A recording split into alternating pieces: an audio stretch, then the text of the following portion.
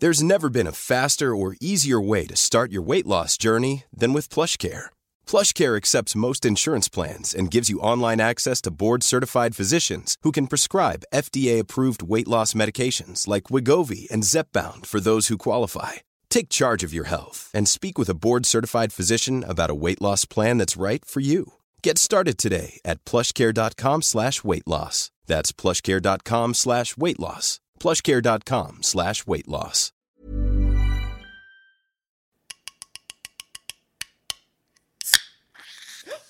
Oh, shit!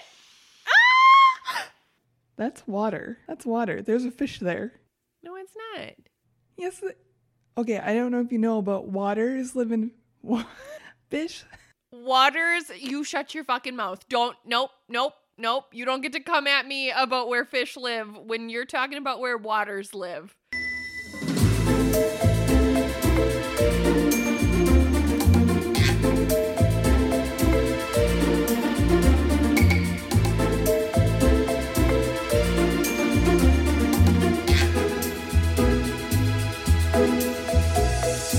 Hey there, lovely. Hello.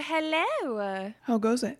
It was better before when I was fully clothed, and now here we are. How goes it for you? Just gonna leave that hanging? I mean, I should at least wait until we talk about what we're drinking. All right, that's a deal. I am good, just exhausted. Why are you exhausted? Oh, Moose got up early. I remember this. He was up at 4:30 today and yesterday for no goddamn reason. He is a sleep terrorist. Mm-hmm. He is. It's my least favorite quality of his. Same. More than anybody so will ever know. He's so perfect in every other way except this. I walked in and I was like, "What are you doing up, buddy?" He's like, "Watch Blippi," which is a super annoying fucking show. I was like, "No, it's not. There's no birds outside. It's not even bright out. Go back to sleep." And that didn't happen. There's no birds outside. Oh, yes. I really thought he was going to grow out of that. I really thought he was going to, like, and maybe he still will. Like, who knows? But also, like, to wake up at 4:30 and be that happy and excited and ready to take on Blippi and the day, I'm just saying, like, you might really legitimately have a fucking morning bird on your hands. Yeah, you got that from Nick. Definitely not me. I know, because then I was also thinking, I was like, that could totally play to someone's advantage. Like, he's going hunting with someone in the morning. And then I'm thinking about it, and I was like, you're going to be sleeping in. Take him. Get up with him. Yep. Go. Be free. Let me sleep. Hey there, dear listeners. If you're new here, I'm Allie. I'm Celeste. And we're Taboos. Welcome. We talk about taboo things that society would prefer we probably don't talk about. It's true. Along with a lot of cuss words and some beverages in hand. We're so glad you're here, and we're trying to get better at talking about who the hell we are in case you are new. Because we're really bad at it otherwise. So if that whole, you know what, actually, I was listening to our Let It Bleed episode today, and we fucking killed this week's intro. Like, we sounded like professionals. We sounded like people who actually know what the fuck they're doing. And I was really proud of us. Like, the segue and the transition, it was so fluid and it was just fucking amazing. So, dear listeners, please know that was an accident, and we're really trying to get back to that being, like, our normal. We were on rare form. It's never going to happen again. Never. I feel like our outro was pretty solid last week too. So, I mean, really, you guys, if you want, like, us at our best, go check out last week's episode. But otherwise, this is what you get. Sorry. What is in that amazing can? So I'm really excited about this beer. Let me show you. It's called Fluffy Unicorn. Just Fluffy Unicorn IPA. It is from Stillmark Brewing Company. It is a refreshing, handcrafted Wisconsin ale. It says, a mystical, experimental IPA, golden in color with aromas of an East Coast style IPA without the thick turbidity, balanced with a malty sweet body of a West Coast style IPA without the insane bitter bite. This one is brewed in Wisco. Aw, cute that they called it Wisco. For all the Midwestern IPA lovers like us. Take it easy, sharing our best with our friends. and it's like really delicious. It's actually really fucking good. Do you want to hear my story about the beer though? I would love to hear your story about the beer, but I have a quick question for you. Yeah, hit me. Am I the only one that feels stupid when they use a word to describe a beer that I'm like, I don't even fucking know what that word means? Not even close, because turbidity, I'm like, did you just make that up? Like bippity boppity boo turbine style? Like what the fuck just happened here? I don't understand. So no, you are not stupid for that at all. And some of the adjectives that they come up with to describe beers, I'm like, bro, that's not even, you just made up a word so that your beer could be described by a word that nobody know. Thank you for validating me. I would now love to hear what happened. Yeah, absolutely. I'm here for it, girl. So, I was trying to record our can pop for this episode because I wasn't sure if you were going to have one or not. So I was just being helpful, helpy helperton. And, apparently my beer had been shaken at some point from the time I walked from the refrigerator to the couch. So, you know, the whole 7 steps that took. And it fucking erupted. It exploded everywhere, all over everything. I am now sitting in my sports bra and underwear recording this episode with you because all of my clothes were wet and it happened seconds before you logged in. I actually thought that you saw it because when I looked up at the computer, I saw your sweet face and I knew you could see me. So I thought, honestly, maybe you had seen the explosion. I definitely got it recorded, though. And yeah,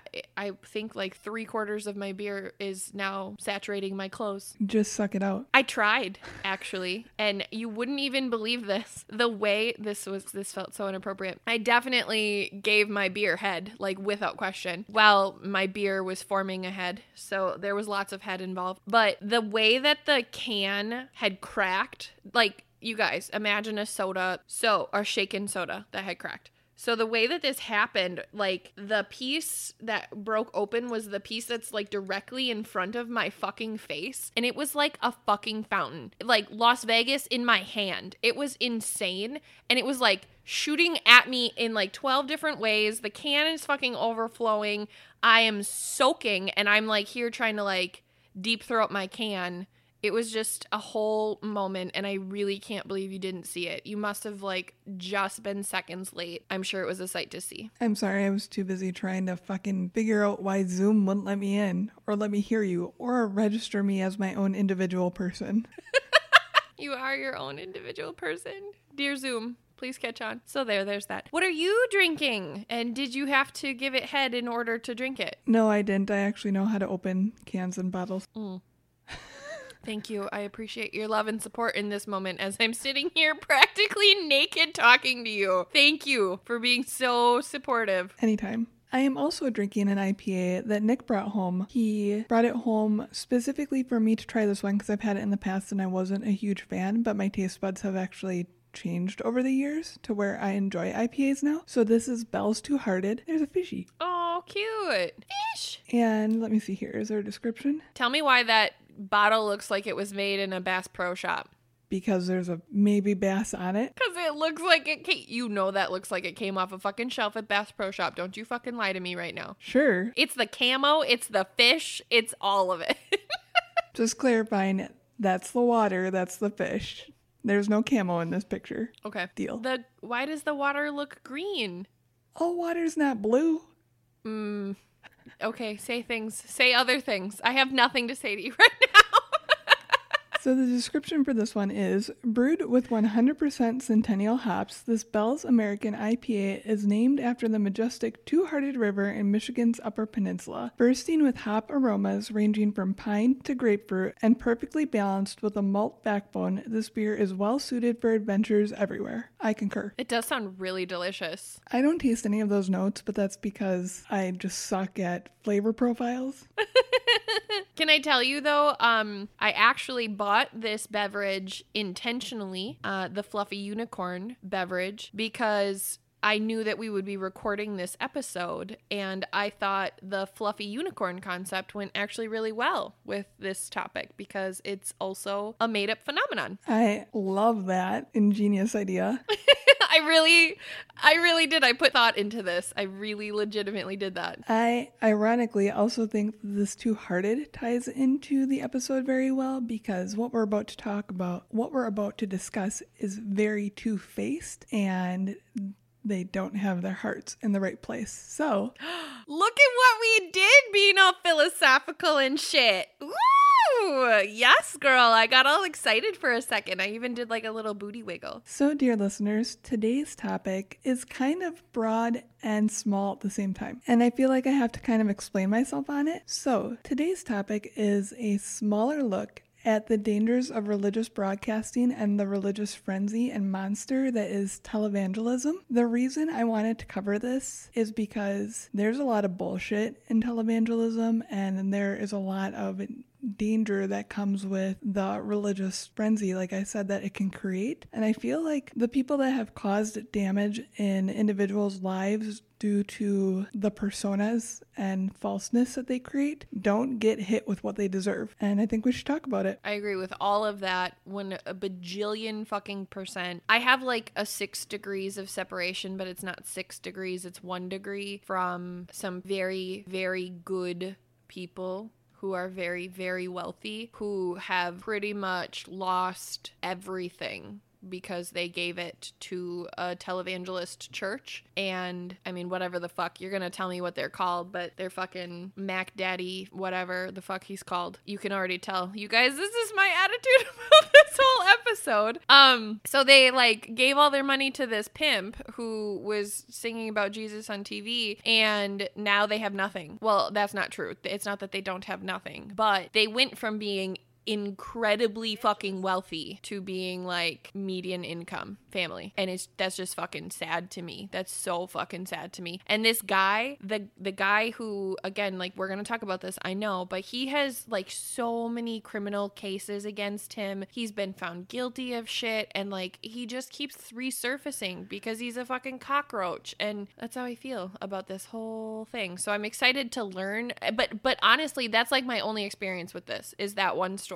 And like just recognizing it's fucking trash. So I'm really excited to hear what you've learned. I'm really excited to actually have like a legitimate conversation about this instead of just an opinion based conversation. So yeah, hit me with the hard shit. I had no idea about that, and that's exactly how I feel about all of it and why I wanted to cover it. So that inside perspective is super interesting to me, like spot on. Thank you. Yeah, it really is. And I think that's the other part of it that people just really don't understand is like, okay, I'm confident we're going to get into this, but you guys, we're starting a religious episode. So let us say, Allie and I are not religious people, all right? We respect everybody in their faith. We respect anybody who believes in anything. However, we have an issue with the way that organized religion works outside of an individualistic perspective. We struggle with the concept of a religion as a business, or as, like we said, an organization. So this is that. That's part one. The other thing is people don't understand, like, churches don't need your money. They don't need your money. They don't, you please hear me say that, they don't need your money. Churches are tax-free. They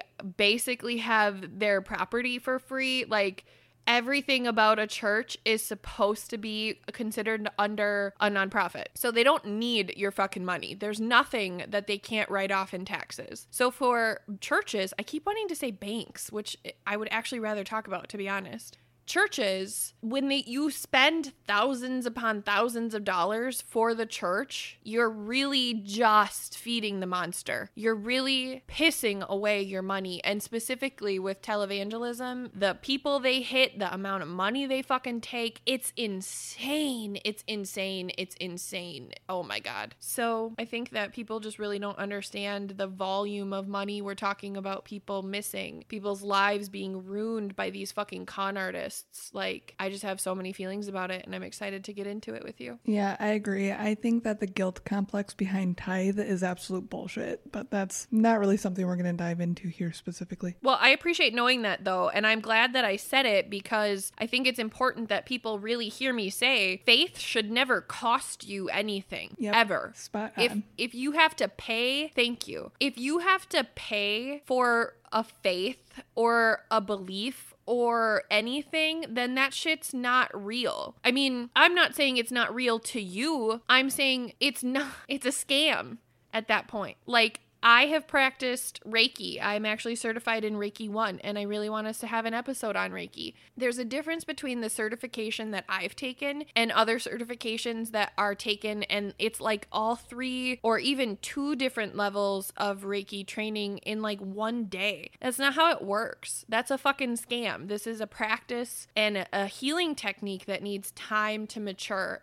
Your body has to detox. There's all kinds of shit to it. And the reason that I wanted to take it away from televangelism for a second and bring it to a place of Reiki is because not only can I relate to that, but also most people think that Reiki is fake or made up or whatever, which is totally cool. Like, believe what you believe. But I can tell you, in my experience, this faith means something to me. This practice means something to me. And although I had to pay for the certification, I don't have to pay to use the knowledge that I have gained. I don't have to pay to practice my craft. I don't have to pay anybody to tell me that I'm on the right journey or not. I don't have to pay to confess to someone. Like, those things just, you guys, faith just doesn't work like that. All of those things. I'm sorry I ranted. I usually rant later. I will give you the floor now. I love you. I'm sorry. We're just preloading our rants, or front loading. We're loading rants. Loading. There's just so many words there that we're loading. Here we go. So I have a question for you. Ready. Do you know what evangelism is insofar as the sort of belief that it is and how it's a little bit different from, for instance, Catholicism? Isn't evangelism a very Southern thing? Not necessarily. Okay, then no, I don't. I really truly thought that this was, I'm gonna say the wrong words and I'm sorry, I'm not trying to offend anybody, but like tent churches, like traveling sideshows, but churches. I always thought that was televangelism, or excuse me, evangelism. I'm not sure what you're talking about, so I'm just going to explain. Please do. So essentially, evangelism is the belief that the Bible is word and that they've been born again through Jesus. I don't mean born again through baptism or anything like that. They sincerely believe that through Jesus they are born again, and through faith you go to heaven. Whereas this is really, really minimizing and like not doing justice to any of these religions. But for instance, in Catholicism, yes, Jesus saves you, but you also have to live a good life.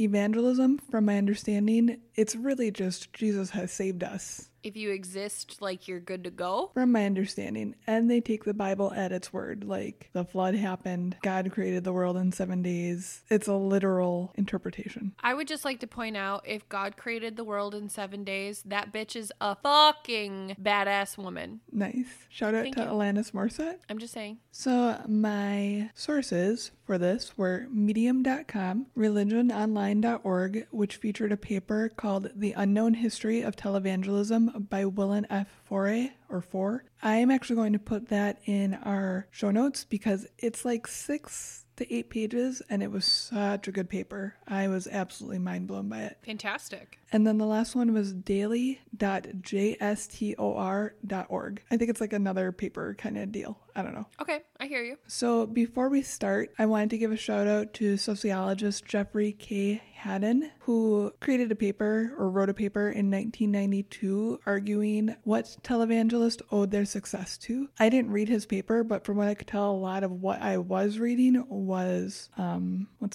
influenced by his paper. So just wanted to give him a shout out. Shout out to 1992 as well. Hey! Okay. There's a lot of history here. So we're gonna like super history, bro? Absolutely not. Televangelism's roots comes from the arrival of the household radio in the 1920s. The first U.S. radio stations included religious programming. One person, unfortunately, that gained notoriety in this time frame was Catholic priest Father Charles E. Coughlin, something like that. We're gonna go with coffin because it seems more appropriate. Who was essentially an racist asshole that used his pulpit to spew his political rants and covered them in the guise of being related to faith. Fuck racists and double fuck racists who use some sort of religion to mask their fucking racism. Y'all can go fuck yourselves hard. Thank you. Have a great day. In 1934, the U.S. Congress passed the Communications Act, which granted the Federal Communication Commission to grant, or FCC. Shout out to Eminem. Hey, Slim Shady. Love of my life. Can I tell you I've had a crush on him since I was like 8? Yes, it's true. So they granted the FCC permission to grant broadcasting license. Because radio was a scarce national commodity, it couldn't be owned by any one person or corporation, but rather licensed for a specific amount of time. This is essentially a monopoly, and in turn, for the monopoly, the station is expected to broadcast in the public interest, air quotes. I think that's really interesting because I think about the time in our country when like solo radio stations basically producing companies like music labels were the same thing as radio stations, because there were so few ways and so few resources for artists to record their shit that they would actually go to a radio station. You would do a live rendition of your song for the radio person, and if it was a success, they would publish the recording. If it wasn't, they wouldn't. And I just think that that's really interesting that like that place is also sort of where this started. I think that that's so interesting in such a really fucked up way. Yeah, that kind of ties into it really well because it wasn't a pay-to-play thing at that time. It was treated as a commodity, and therefore the radio stations had to figure out, well, I should say the radio networks had to figure out what the fuck they were going to do and how they were going to achieve this with so many religious programs fighting for time. Yeah, interesting. I'm really fucking excited to hear about this. So a lot of small radio networks didn't want to run the evangelic shows due to the headaches and backlash that sometimes came with it because of occasional extremist views. Shout out to extremists. Instead, the largest represented religious bodies were given the free time. These were the National Council of Catholic Bishops, the Federal Council of Churches, which was Protestant, and a coalition of 3 national Jewish organizations. So those 3 groups were given the biggest amount of airtime, and that actually transferred over to TV as well when TV came to play. That's fascinating. And okay, here's the call out that I want to make. I really appreciate the diversity in that conversation, right? Those are 3 very different types of religion. Like we can say that. I think that that's really interesting that considering the monopoly that was already developing at that time, that the diversity was so present. I think that's actually really, really cool. I hate everything else about what you said though. So please continue. I'm listening. That was just the one part of that I really enjoyed. So because these 3 religions were given the biggest amount of airtime, it prompted the National Association of Evangelics to create the National Religious Broadcasters in 1944, which pushed for more radio time for its members. So only evangelicals got more radio time. Yep, that's what they were going for. Okay. Were they successful in that? You will find out. Oh, the suspense. So the government didn't expect the radio to be used in a manner to distribute messages like this, like hate-filled, sometimes anti-government. Radio broadcasters were able to project partisan messages due to lack of oversight from the government, essentially. And they also gained, like, radio or religious broadcasting also gained massive followings throughout radio. And by World War II, religious broadcasts were solidly a part of popular culture. Oh my God, that's so horrifying to think about. Holy shit. Could you imagine, really, seriously, if Hitler had broadcasted his belief system over the radio? Could you imagine, just like really just for 1 second, pretend there's a glitch in the matrix and go here with me. Could you imagine how the outcome of that might have been different had Hitler known about this avenue and projected or utilized that to get beyond Germany? Like, how crazy would that have been? How insane. Oh my God. But then also I think about, like, remember 4 months ago when Trump was in office? Yep. So there's that. And then I got really sad. To that point, they did use the radio to spew Nazi propaganda. I was a huge proponent of how he was able to gain the following of so many people, aside from like a million other things as well. I don't really know how international radio probably wasn't a thing until much later. So, and I guess that's the piece that I was looking at. I do know that Nazi propaganda was all over the radio. That's not the piece that I'm like, oh my God, could you imagine? Could you imagine though, like if Sirius XM radio existed at that time and at any point I could just hop in the car and like turn on Hitler and be like, yeah, let's listen to this today. I'm just saying, given what we know about our country and the racism and bigotry that is so deeply rooted where we are, I just can't imagine if someone like Hitler had been able to reach us as a country and what that would have done to its people. And I couldn't imagine that actually prior to the election. Someone else? yeah, I follow what you mean now. Thank you for following what I mean. So, in the 1960s, the FCC released radio and television stations from the requirements that it treats airtime as a public service. So, instead of giving it away, it became commercialized. And guess who had the money to buy religious broadcasting? Televangelists. At this time, just called evangelicals. Oh, that's right, because there's no TV. That's the tele part of the televangelists. I'm just gonna continue to say that though, so y'all please excuse my ignorance and stupidity, but I'm not gonna remember the other word even though it's a shorter version of the word I'm saying. Just love me. Just love me. That's all you gotta do. Shh. Let's keep going.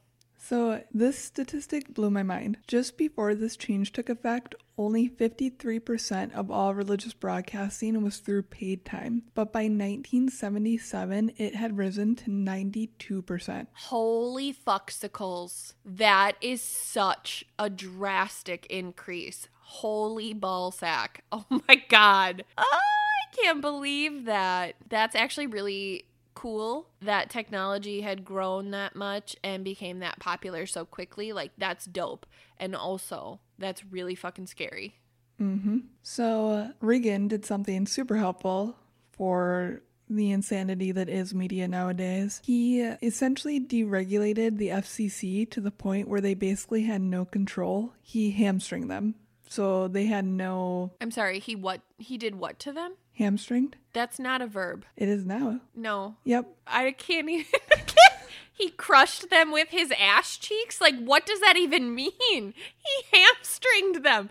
Allie, stop this. What are you saying to me? It's like you're trying to speak to me. I know it. I'm Googling this. He hamstringed them.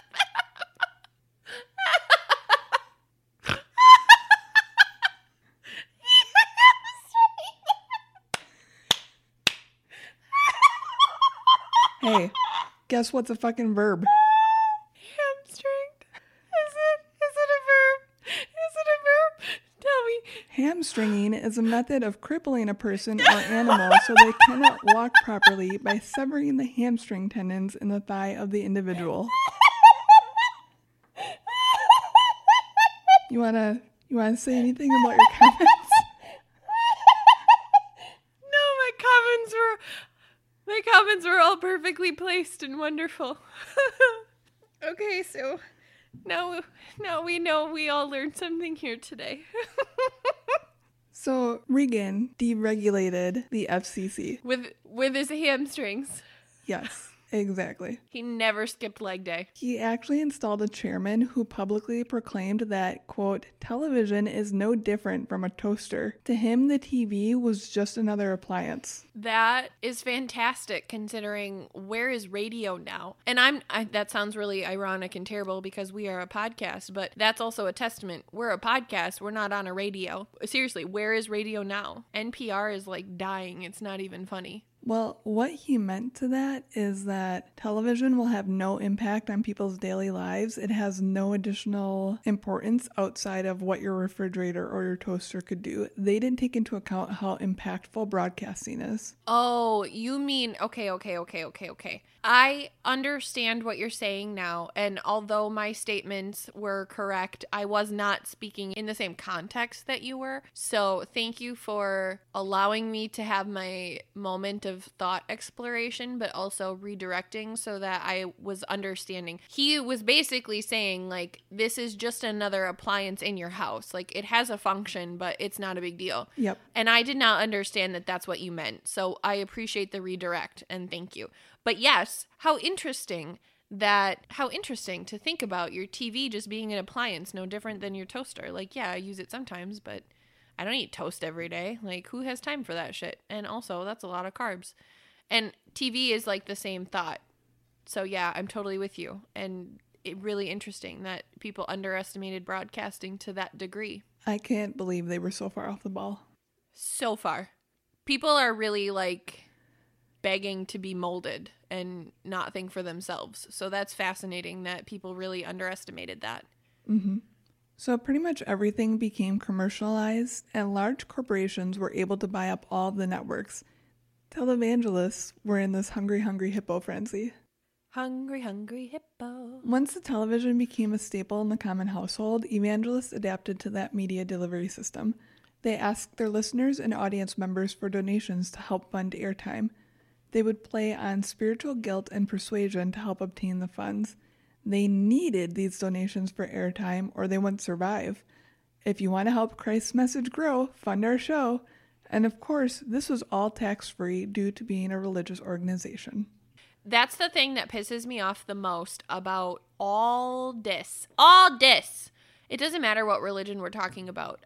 Like I said before, if there's ever a religion that asks you for money, even in a donation capacity, because they have to ask for it as a donation because they're a nonprofit organization and it gets taxed differently. They can't ask you to pay for anything. They can't ask you to be a member. They can't ask you to be a fucking anything. Like, you are allowed to be there and practice, right? As long as you're not hurting anybody and you're following the rules and whatever the fuck.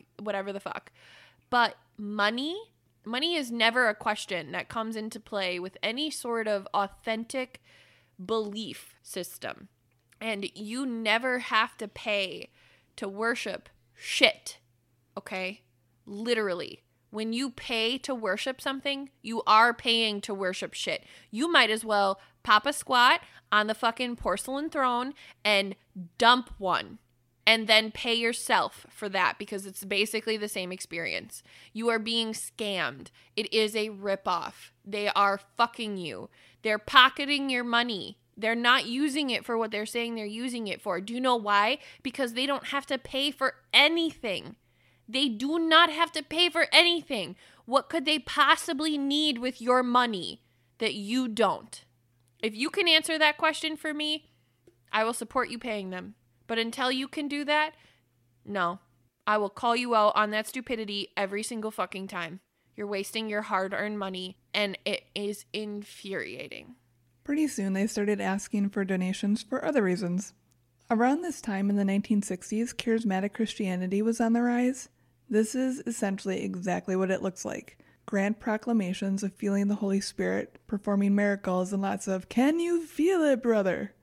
It creates a sort of spiritual frenzy.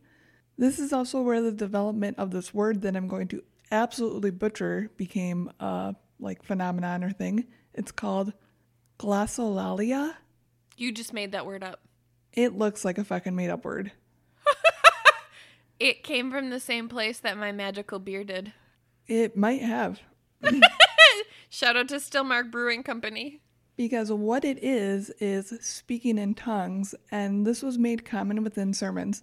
So I can't remember the individual that I watched that was doing this, but literally he was talking and then he was like, and if you have stomach problems, send the money now. I was like, what the fuck is going on? That's literally what it was.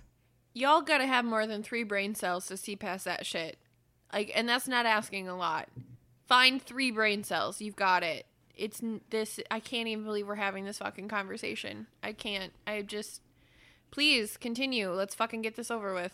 With all the spiritual awakening, religious leaders were able to obtain financial donations from viewers for healing experiences that they performed. The cash was keeping the healing coming, essentially.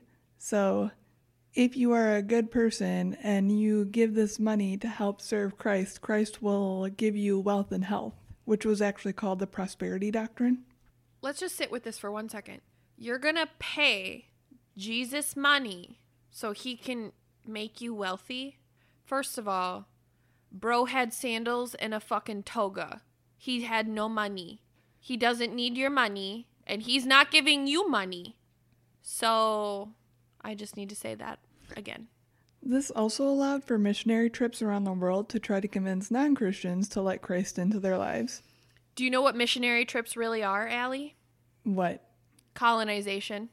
I feel so fucking strongly against religious mission fucking trips. It's actually disgusting. This is a totally different episode, and I'm not going to rant on this, but I feel very strongly about the concept of mission trips. I feel very strongly about the guilt and the sense of property and debt that is owed by these countries when white people who want to save somebody, but they only want to do it in their way with their word and their God. And that's so fucking stupid. I agree. Add it to the list. Fuck Christopher Columbus and mission statements. Mission trips. Missions 007. Wow.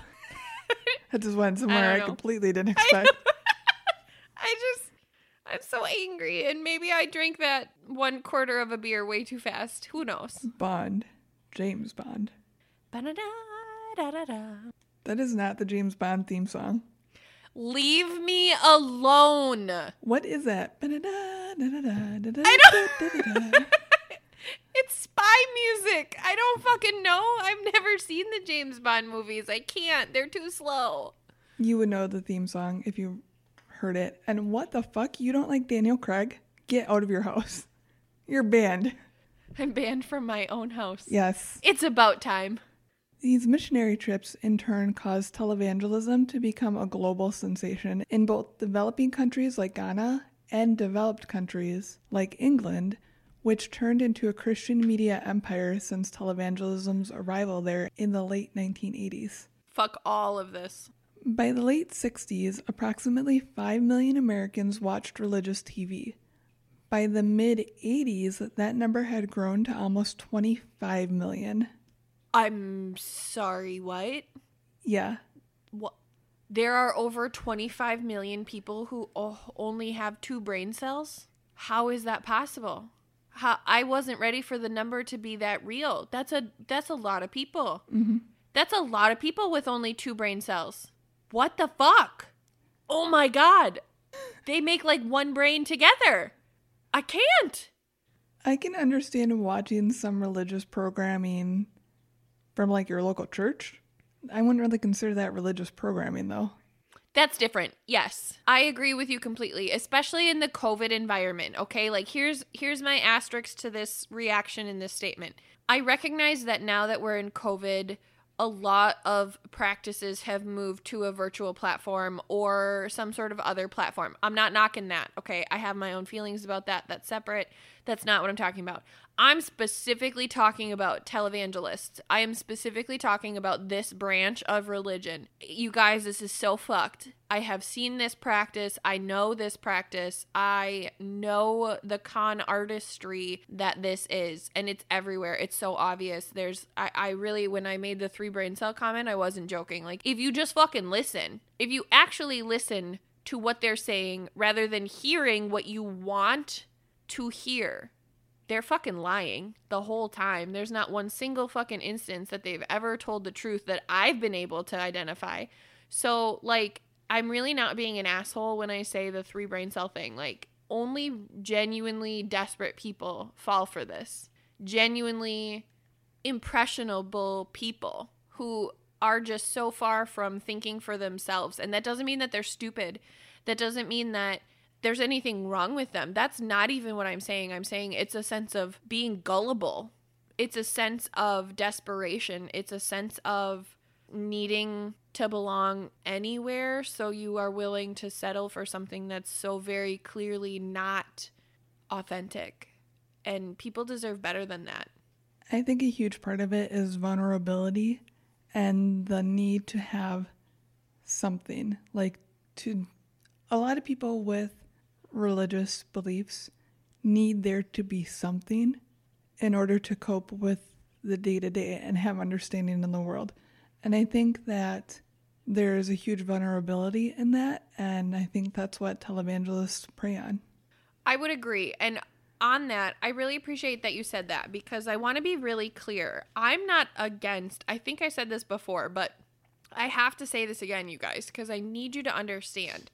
I'm not against believing in something. I'm not against the need to think of things on a higher level or a bigger picture or from the place of a higher power. I'm not questioning that. Tiny and I, every single fucking day, we say something to our spirits and guides, and we ground ourselves, and we have a spiritual adventure together every single morning. That is something that we do, and I'm very proud of, and I absolutely love. And when good things happen to us, we say thank you to our spirits and guides. And when bad things happen to us, we recognize that in that moment, we made choices that our spirits and guides couldn't protect us from. I am so for there being a higher conceptualization to your day and your life and the things that happen. I believe in fate. My girl Allie here, who I met because fate was on my side, doesn't believe in fate. So there's a lot here like that I genuinely recognize people believe and is valid. That's not what I'm challenging. What I'm challenging and what I get so upset by is these fucking ass nuggets called televangelists. They know that you just want something to believe in, and they're preying off of you like fucking leeches with Bibles in their little slimy fucking leech hands. Do leeches have hands? I don't even know. But if they did, that would be a televangelist. Yep, I agree. Thank you for allowing me to make that clarification too. That was really important to me. Oh yeah, definitely. And I'm the same. I don't care what anyone else believes. I don't believe in anything at all. But as long as you don't try to impress it upon me or use it for hate, if you're using it for self-fulfillment and to be happy, you do you. Yeah, as long as it isn't costing you and your children your life savings. So that giant number for religious programming, it was helped out by cable, obviously. Cable came to fruition and it became more readily available for people. Eventually, the televangelism market became flooded, which, along with various sex scandals and financial scandals, led to the decline of mainstream televangelism. People lost faith in the movement, so it had to adapt again. Now it's no longer a cable TV market, but more in YouTube videos, book sales, and other opportunistic areas based on popular culture trends. For instance, like everything with Trump or issues with abortion, they capitalize on items like that to grasp the attention of their audience again. I love that your examples were Trump and abortion. Those were the ones I could think of. Funny, not funny. So they basically capitalize on the media spotlight. Which, again, is just such a clear pattern of manipulation, you guys. So this is not necessarily all like evangelist or evangelic related, but today there are some 1,600 Christian radio stations on air and 250 Christian TV stations. That is so much propaganda.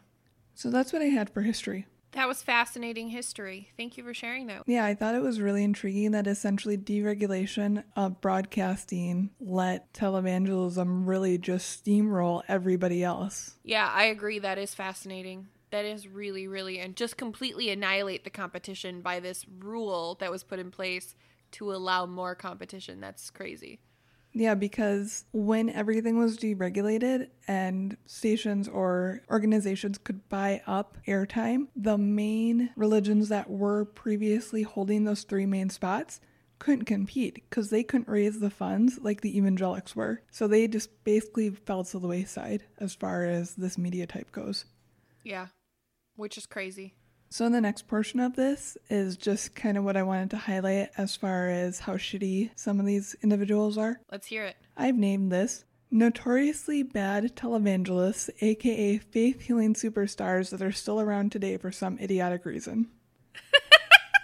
Yes, girl. I am here for it. Give me all of this. So this is all from Crack.com, which I used to fucking love Crack.com back in the day. Tell me what Crack.com is. They basically do articles as like, not satire, but heavily comedic articles on serious topics like this. And there were references to like Vin Diesel within this that I didn't write down.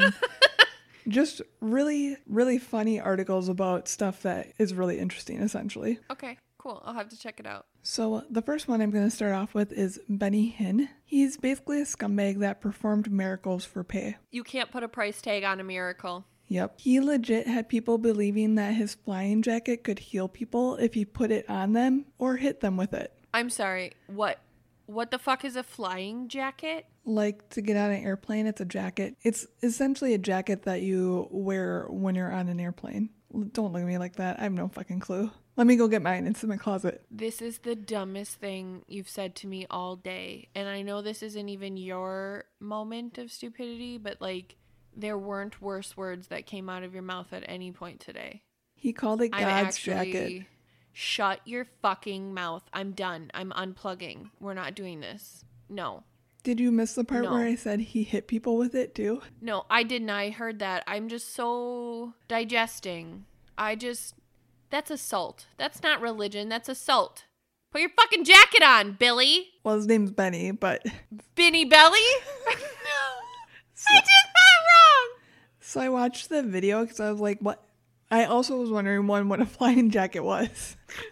I hate this. Just kill me. And two, I was like, wait, what?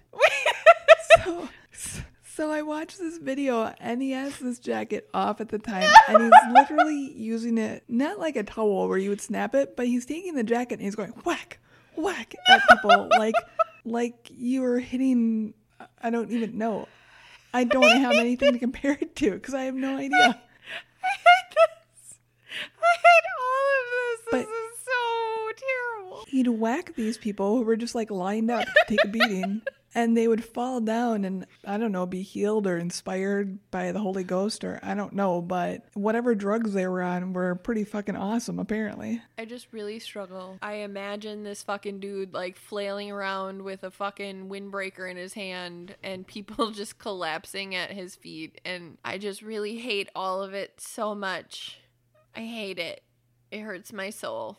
And you know that windbreaker was like fucking teal blue and violet and white, and it was like from Richie Rich or some shit. Oh, I'm sending you the video right now. No, you're not. I'm not going to watch it. Don't you dare send that to me. You have to. I don't want to. I can't. It will hurt me.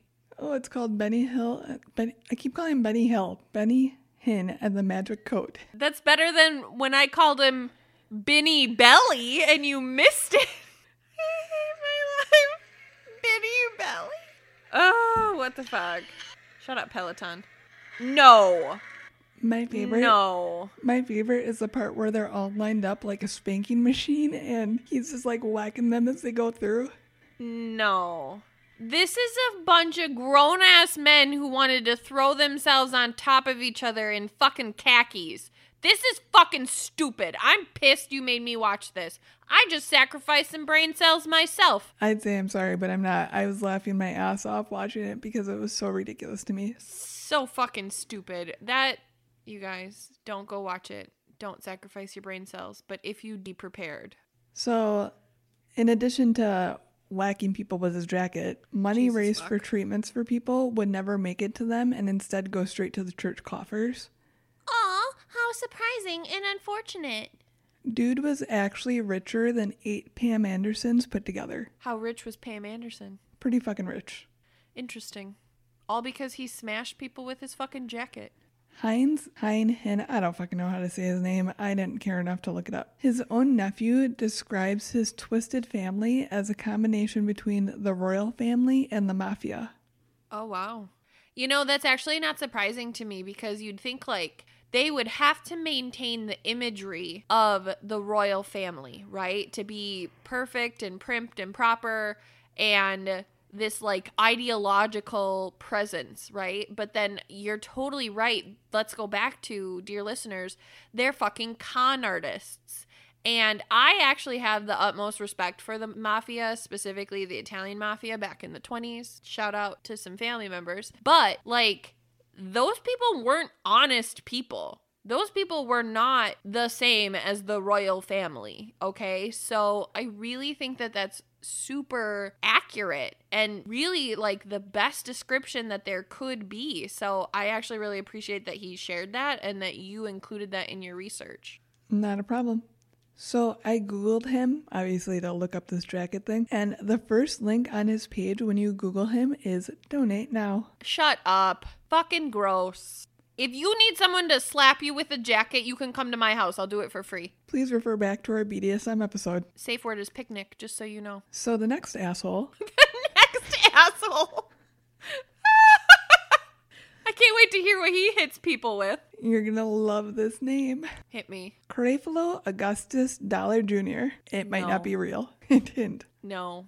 That's not on his birth certificate. His mother didn't name him that. No. So this dude has a freaking mansion. Like I can't even describe his property. I really have no words because I looked at it and I was like, nuh-uh. And the cracked comment, Nuh-uh. the cracked comment on it was something to the effect of, oh, you're probably thinking, man, that's so sad. This property is definitely missing its airplane. That's disgusting. That's disgusting. And also so important and relevant because the victims of this type of fraud don't understand that that is where these people live.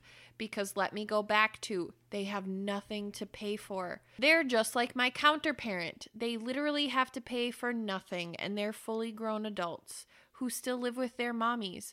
This is the same exact thing, except with a religion. So speaking of airplanes, Speaking of, Creflo Augustus Dollar Jr. do you think he invented Dollar General? Okay, I'm just thinking he threw a bunch of like rap names or something in a hat and pulled out for. Pulled out Dollar Junior. Why do I feel like that needs to be the Happy Meal at some fucking fast food restaurant? Like Burger King is going to come out with the Dollar Junior menu. It's half the chicken nuggets.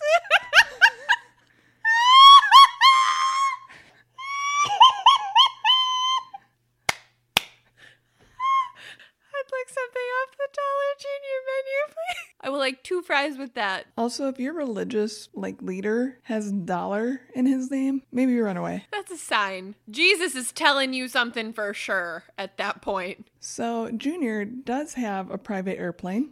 Of course he does. It was parked at the airport further down the road, and unfortunately it was looking a little worse for the wear, so he convinced his 200,000 followers to pony up $300 each so he could buy a new one for a cool 65 mil. My jaw, nothing, that went from so funny to not funny at all in like 3 words. I don't know what he used as his excuse, but I'm going to assume it meant something like, to spread the word of Jesus, family. Let's go back to Jesus had a fucking pair of sandals and a toga. He did not have an airplane. You don't need one either. Okay. Next, asshole doesn't even touch this guy. He's just evil. Okay. Evil assholes. Let's hit it. Evil assholes for 500, Allie. Kenneth Copeland and his whack job wife Gloria. Shout out to whack job wife Gloria. Kenneth claims to be a Christian extremist and a faith advisor to Trump. He stated that if you believe in Jesus hard enough, there's no such thing as PTSD.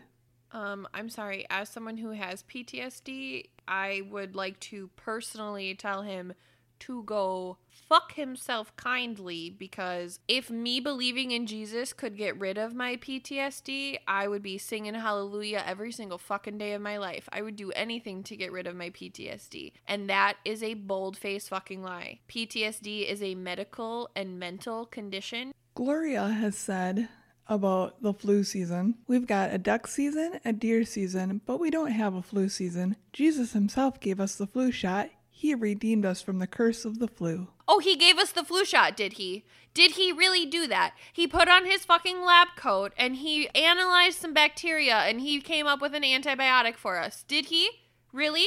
I don't even understand what she means by that, truly, so I'm just gonna move on from that insanity. She's probably smoking something pretty fucking incredible in between the fucking pages of her Bible, and she's using the pages as rolling papers. That's probably how she has all this fucking wisdom. I wouldn't doubt it. They also have a private jet because, according to Kenneth, you can't manage that today at this dope-filled world and get in a log tube with a bunch of demons, and it's deadly. He's in there with his wife. Isn't it the same thing?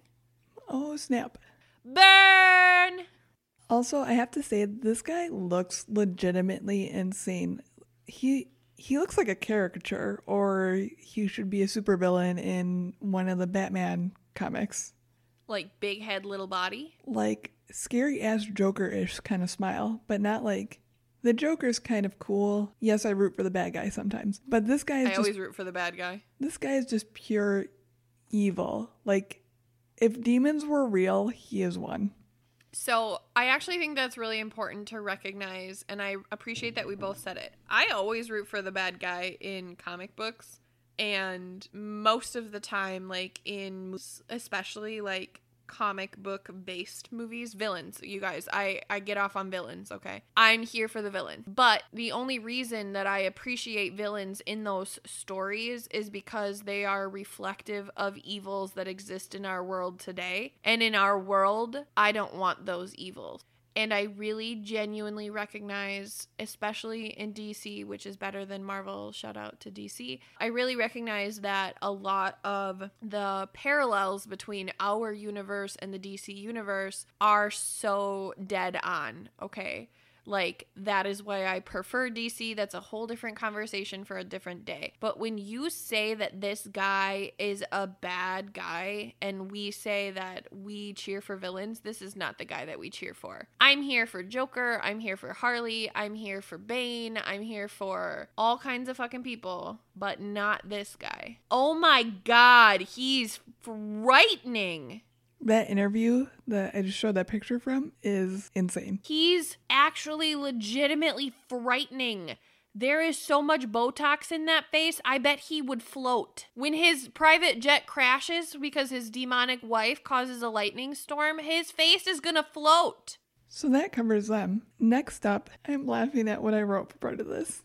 Next up is Jim Baker. That sounds like a normal name. He actually kind of got very minuscule amount of comeuppance. Jim was sentenced to 45 years in prison on 24 counts of fraud and conspiracy, but he only served a few years. Why? Because our fucking legal system and justice system is fucked. Good manners, good whatever the fuck it's called. Good behavior? Thank you, that. Good manners. Excuse me, officer.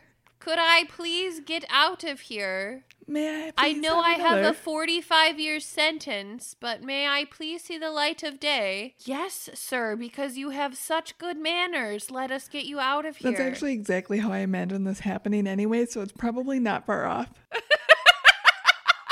I mean, you're probably not wrong. There's probably some dick sucking involved, but you're not wrong. Do you want to know what he's up to now? God, yes. No, but yes. Now he's back to preaching about Armageddon and selling buckets of slop for it while singing survival songs to the tune of My Girl. No, I didn't just have a seizure while saying that sentence. What are buckets of slop? So I looked at them. Is he serving pigs? What? I don't understand any of the words you just said. Is this his life now? What the fuck are you telling me? So he sells essentially doomsday prep, and they're giant, like, I think the one I looked at was like a 65-gallon bucket. I could be completely wrong on the size, but it's filled with like soups and instant meals and all, like, the best I can describe it is if you were to make any of it, it would be slop. He made buckets of cancer and is selling them. Pretty much. Yeah, I don't see anything wrong with that at all. Seems legit. So the next person up is Ernest Angley. Why are these all dudes? I mean, other than the demonic flu shot wife, but like, seriously, why are these all dudes? It was that era. Okay, you're right. That's fair. Thank you for saying that to me. So this asshole and his crew essentially guilted an old woman out of her money, promising her a ticket to heaven. She was suffering from dementia and depression, and they persuaded her to empty out her dead husband's pension to the tune of hundreds of thousands of dollars. Real. Mm-hmm. Real. That's not even... No, to me that is the worst of it now that I think of it, but these next couple ones... Okay, never mind. It's all bad. There's no worst. It's all bad. But I understand what you're saying. I mean, and maybe this isn't even where you were going to go because you cut yourself off. But like, you guys, they stole hundreds of thousands of dollars from this sick, sweet old lady, okay? Which is fucking terrible. But do you know how many sick, sweet old ladies there are in the world? And do you know how many of them have fallen victim to this? So it's not just that they stole $100,000 from one sick old lady. They're stealing billions of dollars from sick old ladies. They're stealing so much money from people who just want something to believe in. If you don't understand that that is sad and disgusting and despicable, just get the fuck out of our show. Like, don't come back, please. Like, if that's confusing to you, have a great fucking life. You don't need to be here. I just have a really soft spot in my heart for old people that are in hard situations, and anyone who takes advantage of anybody that is at a rough point in their lives, especially if they have dementia or Alzheimer's or anything like that. The person taking advantage needs a swift kick to the face, and I will be happy to deliver that blow. I agree with you completely. And honestly, like, my grandparents aren't sick, okay? My grandparents don't have memory issues, but I know my grandma well enough to know that if somebody called her and was like, hey, Jesus needs your help and a couple $1,000s, like, my grandma's an incredibly intelligent woman, okay? And she's feisty as fuck, and she's literally everything I want to be when I grow up. But my Grammy also is, like, incredibly gullible, and she's just, like, she's just pure. She's just, like, a 12-year-old trapped inside of a 78-year-old woman's body. Like, she just is innocent and pure and sweet and good. And if somebody asked for help like that, she'd be all for it, because it would mean something to her. It would mean that she was helping. And it would also mean, as a good Christian woman, that she's doing the Lord's work. Like, those things are the things that she would tell herself. And I swear to God, if anybody ever fucking swindled my grandma, I would abandon being a pacifist and I would fucking hunt them down. I mean that. So really, when I think about what televangelism does to people, I picture 1,000 versions of my grandma. And that's where I come from with this topic. Yep. So aside from that piece, there were accusations of him groping male subordinates and widespread sexual abuse. Of course there was. He also had a weird thing about showing up to surgeries for vasectomies post-ops and staring at the genitalia and praying the swelling away. Your face right now. Just, what did you just say to me? Yeah, Don't dude. repeat it. Don't. So here's an additional part that I didn't put in here. He would actually convince his members to get abortions and vasectomies. And then he would be like, by the way, I'm showing up to your post-op for your vasectomy. I'll help pray away the swelling. Who let him in appointments? No one was like, bro, it's weird that you like swollen ball sacks. Like, nobody said that to him. Nobody was like, no, ice is the solution, not your hands and prayer. Like, how did he get in? What? I don't like any of that. That's weird. On not even like a taboos level. That's fucking weird. Stop this. Stop it. He also thinks that believing in Jesus cures AIDS. I'm so fucking sick of people telling other people that there's a fucking religious cure to AIDS. That's so fucking stupid. Mm-hmm. And it gives people hope that isn't real and it's not fair. And AIDS is a very serious thing throughout our world. That's cruel. That's cruel. That's cruel. That's cruel. So I decided to end this section on a more lighthearted piece of shit. I don't know what could be more lighthearted than swollen balls and praying away the fucking swelling, Allie. You really knocked it out of the park there. I don't know what could possibly be better. So Pat Robinson? Nope. Nope. Pat Robertson? This dude is just essentially a moron. According to him, Scotland is evil. Like the land? Yeah, Scotland's full of sinners, apparently. Shout out to CK. Sorry. We love you. It's true, we do.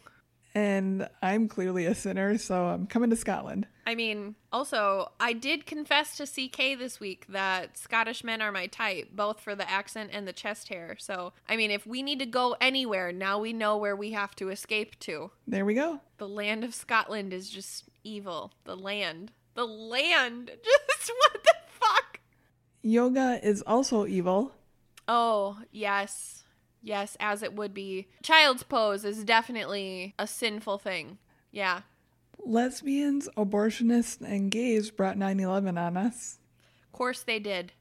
That is why the planes had flags, and that is why there was a parade, and definitely, I'm here for all of this. This is so logical. And if you play D&D, you're basically Satan. So AJ and Tyler, What up, bruh? Hail Satine. thanks for finishing that for me because I was like, what am I saying? What do I say? So that's it. That's it for that section. I learned so much in that section. Thank you for educating me on all the things I should not do to avoid damnation. Not a problem. I feel really educated. This final bit, I just labeled weird shit and questions. As this whole episode should have been called. So these are just a few random facts and then obviously some questions that I wanted to pose to you.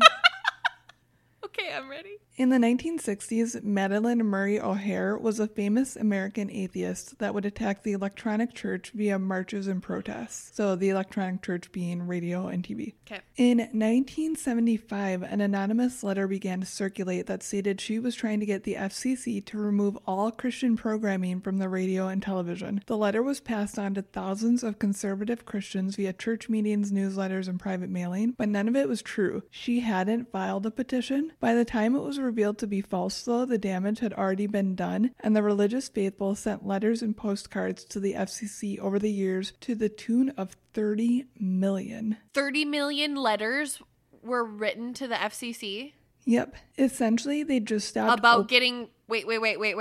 I'm not processing. 30 million letters were written to the FCC about putting religious programming back on the air or keeping it on the air. Am I understanding you say that? Yep, to keep it on the air to like negate her petition that wasn't even true. That the guy who likes the swollen vasectomy testicles probably fucking wrote. Mm-hmm. Okay, I'm sorry. Continue. Eventually, the FCC just stopped opening them and instead just put them in gigantic mail bags and shoved them in a closet. How do you fit 30 million letters in a closet? That's a big-ass closet. That's like my apartment. I have no idea. I'm dead-ass serious. Let's grab 30 million letters and see how many rooms in my house we can fill up. So this is a direct quote from, oh God, I have to scroll all the way up because I didn't copy it down. The Unknown History of Televangelism by Willem F. Foer. In a 2004 Gallup poll, 55% of Americans said they believe the Bible is literally true, including the story of Noah's Ark and God's creation of the earth in 6 days. 71% of evangelical Christians said they believe the world will end in an Armageddon battle between Jesus and the Antichrist. Those same people believe that Trump was Jesus. Mm-hmm. I believe Trump is the Antichrist. Yep. One of us is right. So that's all I had for random shit. I have a few questions for you, though. I am ready for your questions. I have nothing to say. Me calling Trump and the Antichrist was like the best thing that could have come out of that whole section. So please carry on with your question. So one of the things that I was thinking about was, did televangelism and religious radio lead to the state of our overzealous country today? Like, would America look as it does now if we didn't have this intense religious broadcasting? That is a really fascinating question. If people had really... Okay, so this is a twofold thing for me, okay? Let's pretend for a second, for argument A, that televangelism didn't exist. Or just honestly, religious broadcasting was banned, right? Separation of church and states own the fucking network companies. Like, we're not doing this, okay? And this is just how it started, because that was the question. Now networks are not owned by states, they are owned by private companies. That is a historic thing also. So let's just look at this correctly. So this never existed. Something else would have taken its place. Like, we know that to be true because branding and marketing and broadcasting, that combination has obviously proven to be so effective at reaching millions of people, at portraying only the side of the story that you want people to know, and limiting information and resources, because obviously if you are playing propaganda that says the sky is purple all the time, like, people are gonna stop believing that the sky is anything other than purple, because the only thing that they have to rely on is this broadcast, right? Is this thing that says the sky is purple. So they're going to eventually stop questioning like, okay, but I can clearly see the sky is blue. Like they're going to stop asking that question because they're going to convince themselves that what they're hearing and seeing every day repeatedly is true over what they know in their heart and in reality to be true. And that's not fair. That reminds me a lot of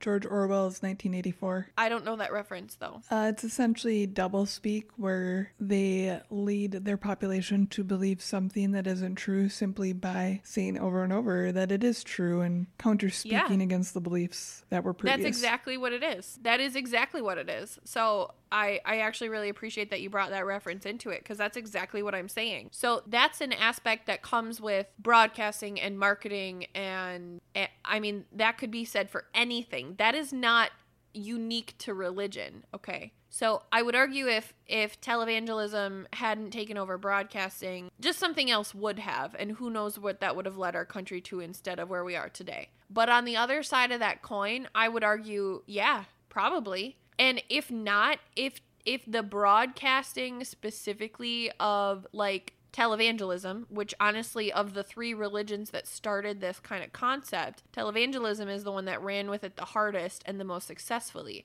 So then I also think about, what if Christianity upped its game times like a bajillion, so they even had a chance of standing up against televangelism, which was rocking the fucking sound waves around us as a society, and what that would do.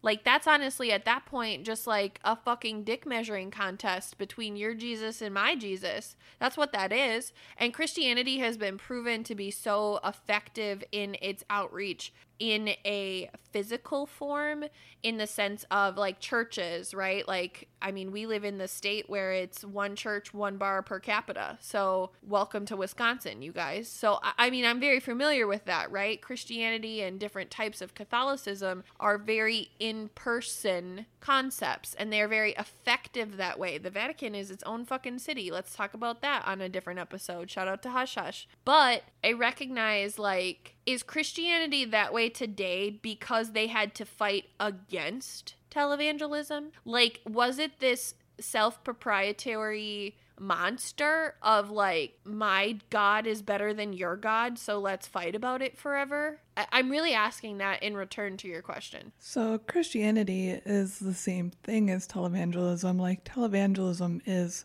a proponent of Christianity. It's just a different branch. So I think what you mean more so is like Catholicism or other branches of Christianity. Yes. That is what I mean. I knew what you meant.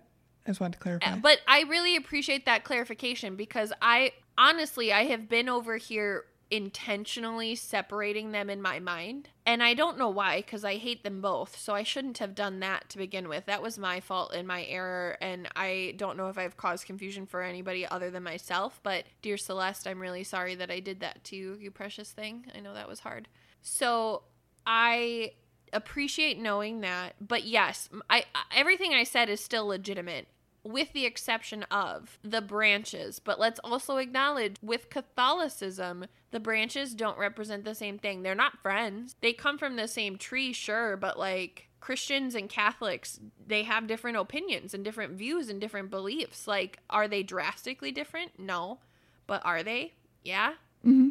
This is the same thing. So I go back to dick measuring contests, but then it actually even gets more fucked up, because then it's saying the way I talk about my God gets people off harder than the way that you talk about your God, even though our God has the same size dick. Yep. Which is stupid. This is why I can't stand organized religion. Or dick measuring contests.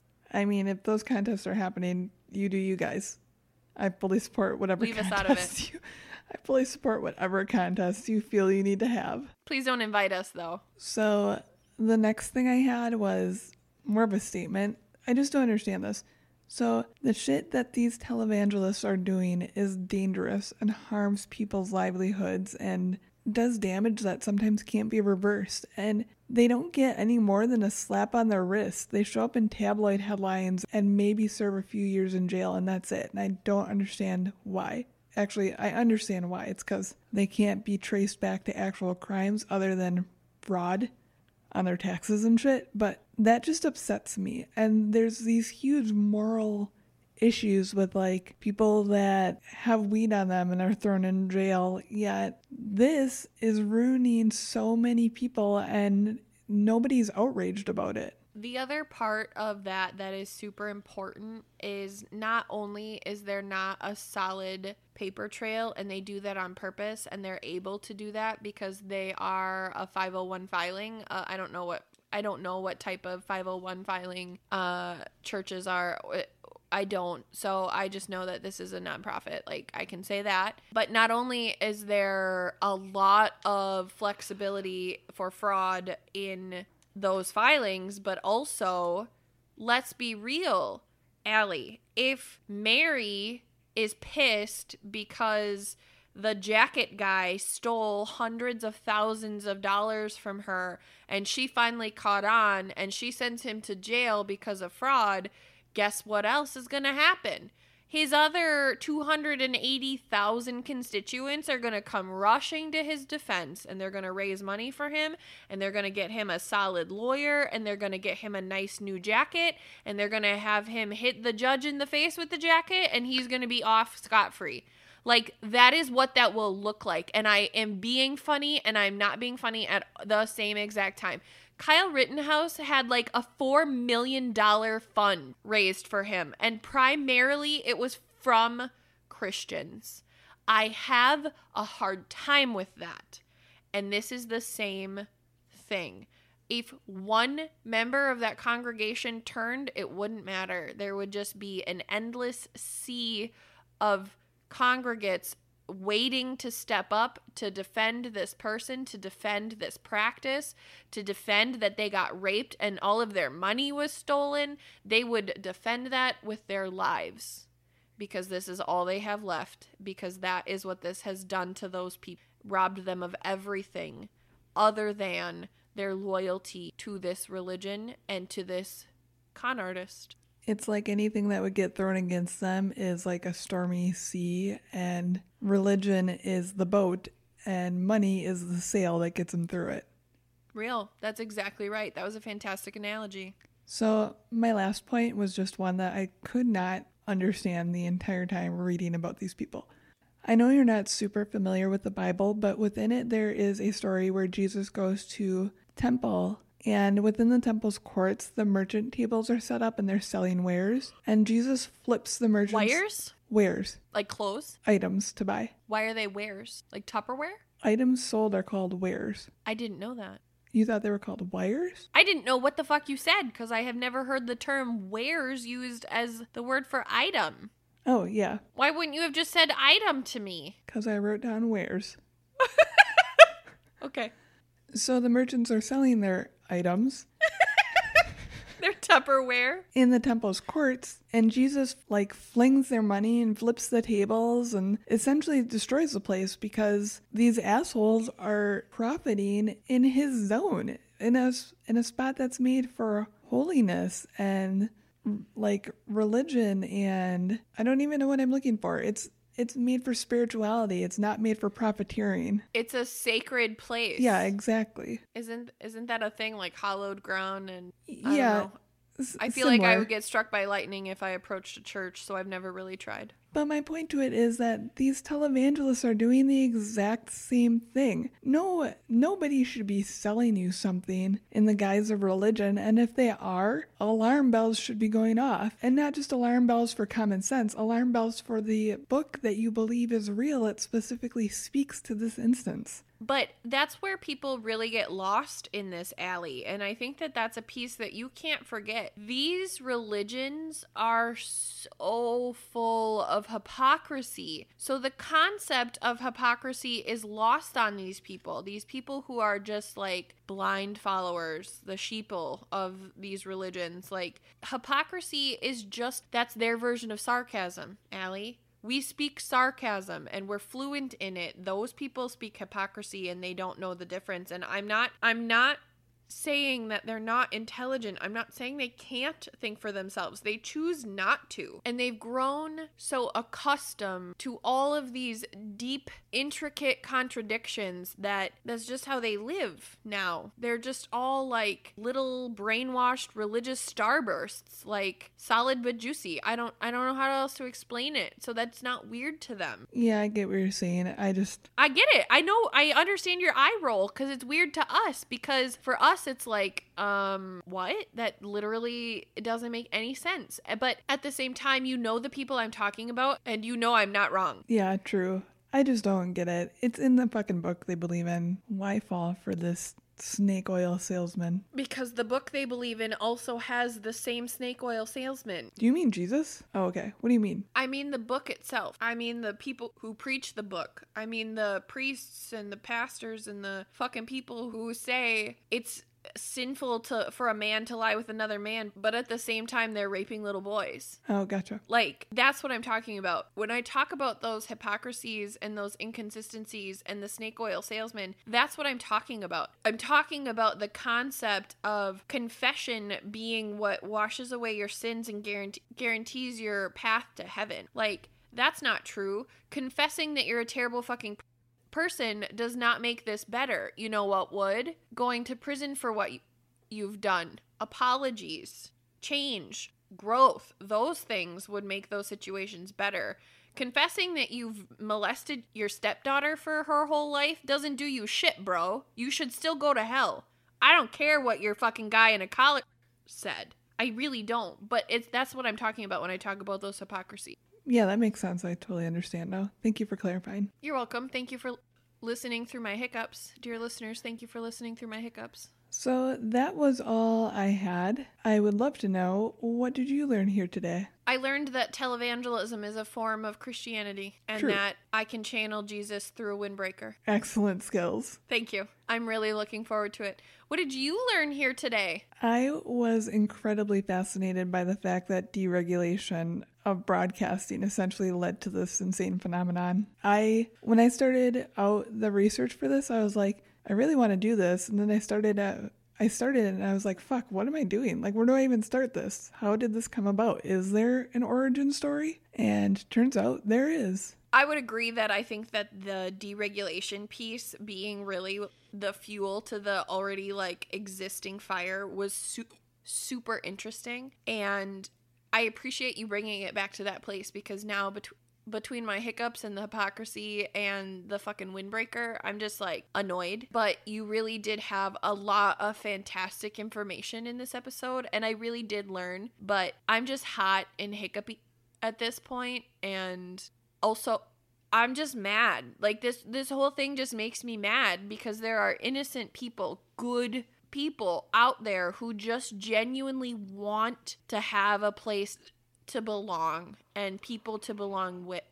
And like I said, if anybody ever did this to my grandma, fuck, you would see a side of me that I'd really have to fight to find. But her being hurt would bring that out in a fucking second. And then I really multiply that by thousands of Grammys all over the fucking country, all over the fucking world. And if that just doesn't make you angry, there's something wrong with you, bro. We turn into like the knockoff version of Liam Neeson,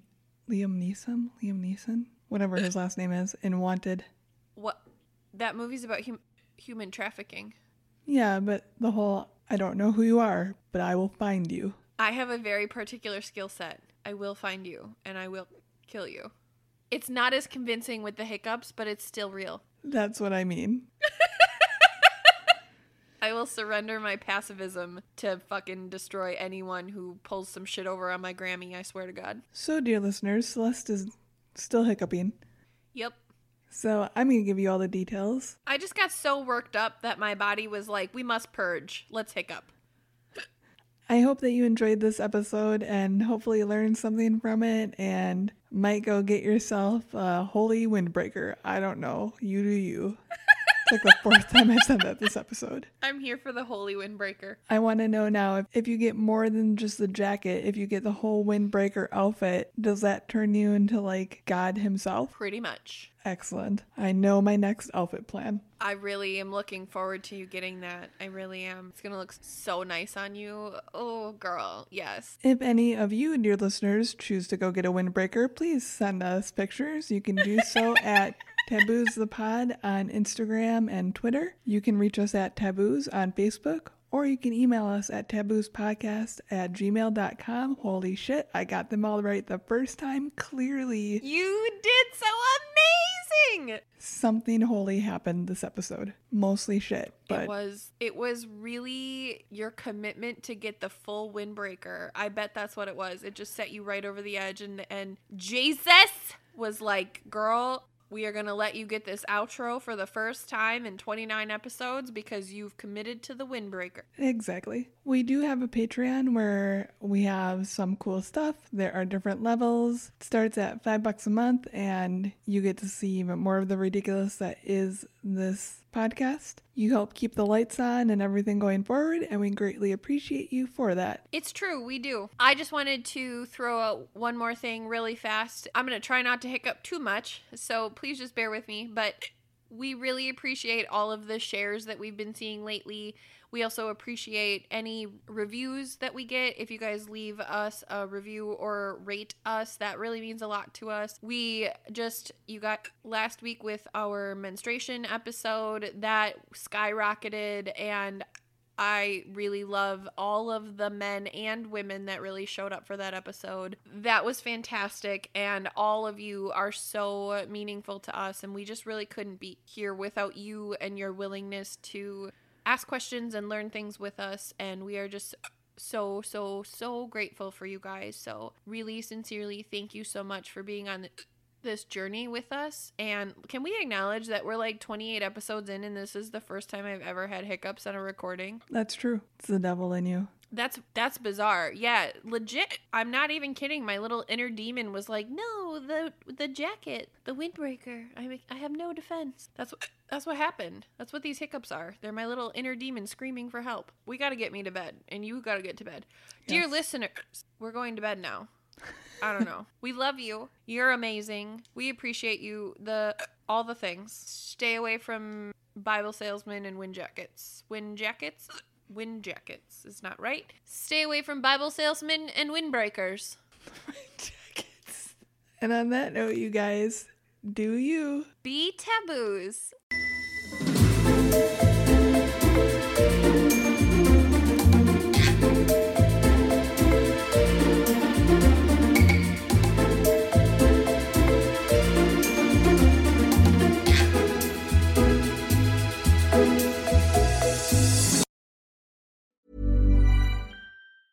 Hey, it's Paige DeSorbo from Giggly Squad. High quality fashion without the price tag. Say hello to Quince. I'm snagging high-end essentials like cozy cashmere sweaters, sleek leather jackets, fine jewelry, and so much more. With Quince being 50 to 80% less than similar brands. And they partner with factories that prioritize safe, ethical, and responsible manufacturing. I love that. Luxury quality within reach. Go to quince.com/style to get free shipping and 365-day returns on your next order. Quince.com/style.